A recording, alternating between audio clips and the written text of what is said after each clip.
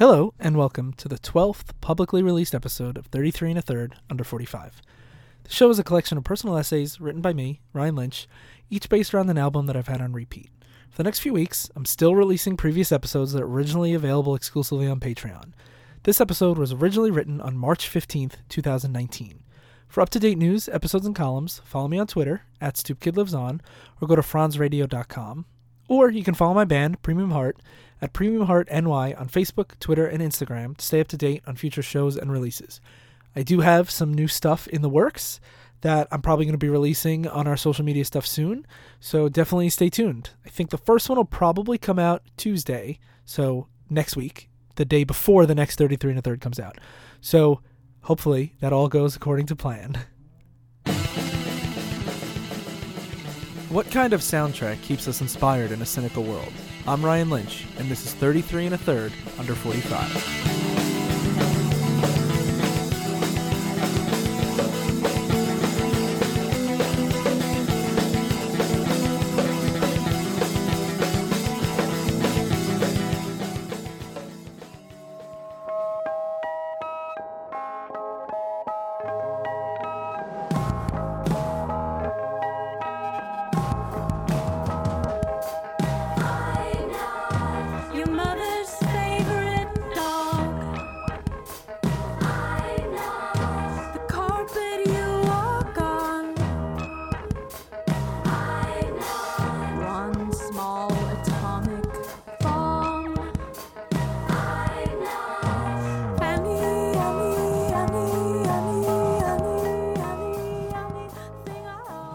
I've been leaning into some major escapism this month. Sometimes we all just need a break, you know? Mostly this means I'm reading a lot of sci-fi novels, but I almost always keep music on while I read, to really tune out the distractions and get lost in a world that's got a better sense of morality than the one currently on the other side of my headphones. This time, it's been a lot of St. Vincent, the musical identity of Annie Clark. St. Vincent's an artist I've only very recently gotten into, specifically with her 2017 record, Mass Seduction, after I was given it for a network Secret Santa from Falling in Love Montage's Helen. After going backwards through her whole catalog, Mass Seduction's still my favorite, but recently I've been gravitating towards her debut, 2007's Marry Me. It doesn't have the bombastic and explosive melodies of her latter work, or the complexity of some of her collaborations like Love This Giant with David Byrne does, but Marry Me has really resonated with me beyond an album hiding in the background of my solitary reading sessions. Now, I don't mean the album is best listened to passively, as it's very strong on its own and certainly deserves your full attention.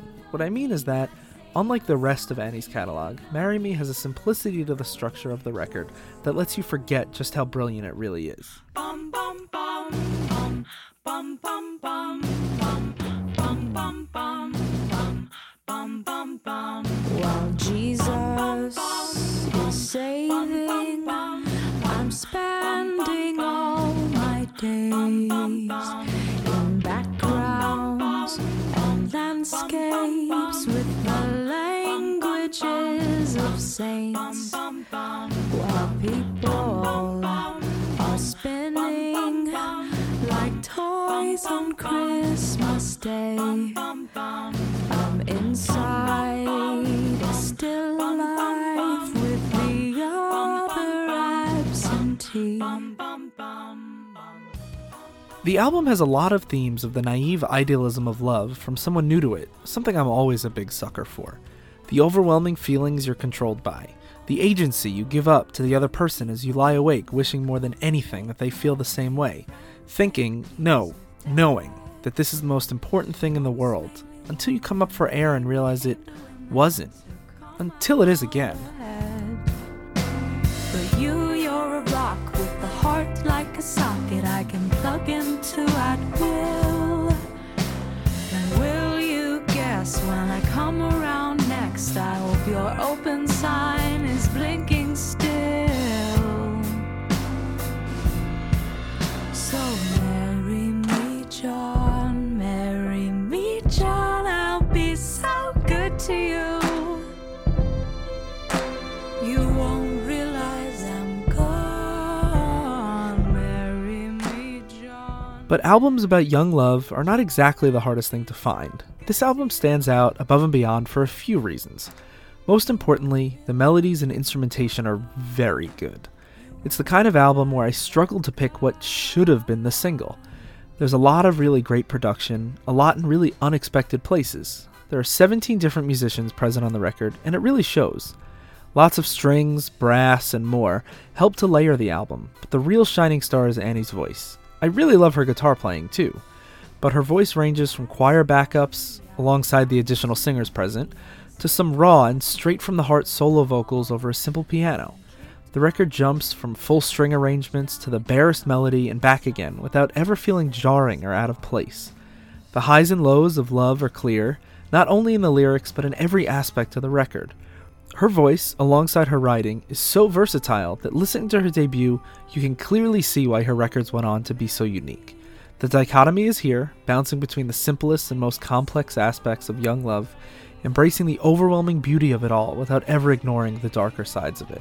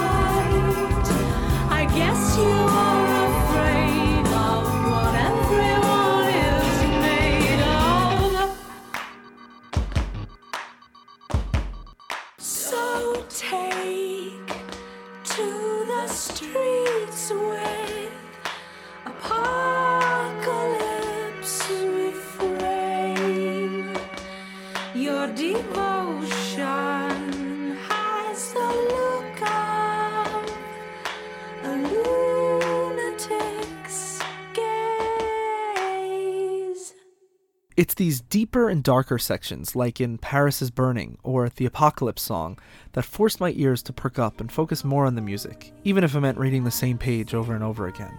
St. Vincent lures you in with simple melodies and catchy hooks, but her lyrics and delivery keep you coming back when the record's over.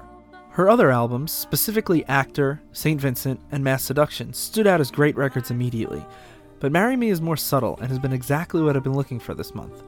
The slow burn kind of record that you find yourself starting over more often than you realize, even if it's just on in the background. At first, but it won't be for long. Have I abused you, dear? You have had it to hear you say love is just a blood match to see you endure slash after lash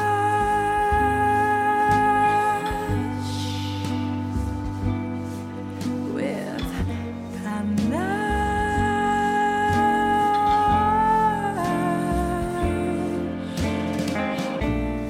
In the spring I dust off my loot, stuff my suitcase full of blues, and I'll stir the dust underneath the thrust of my clicking heels. Say la vie.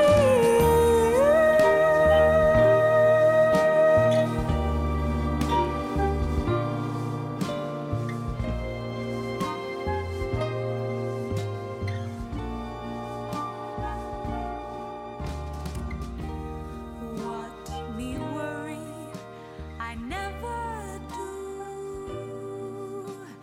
Life is one charming ruse for us lucky few. Have I fooled you, dear?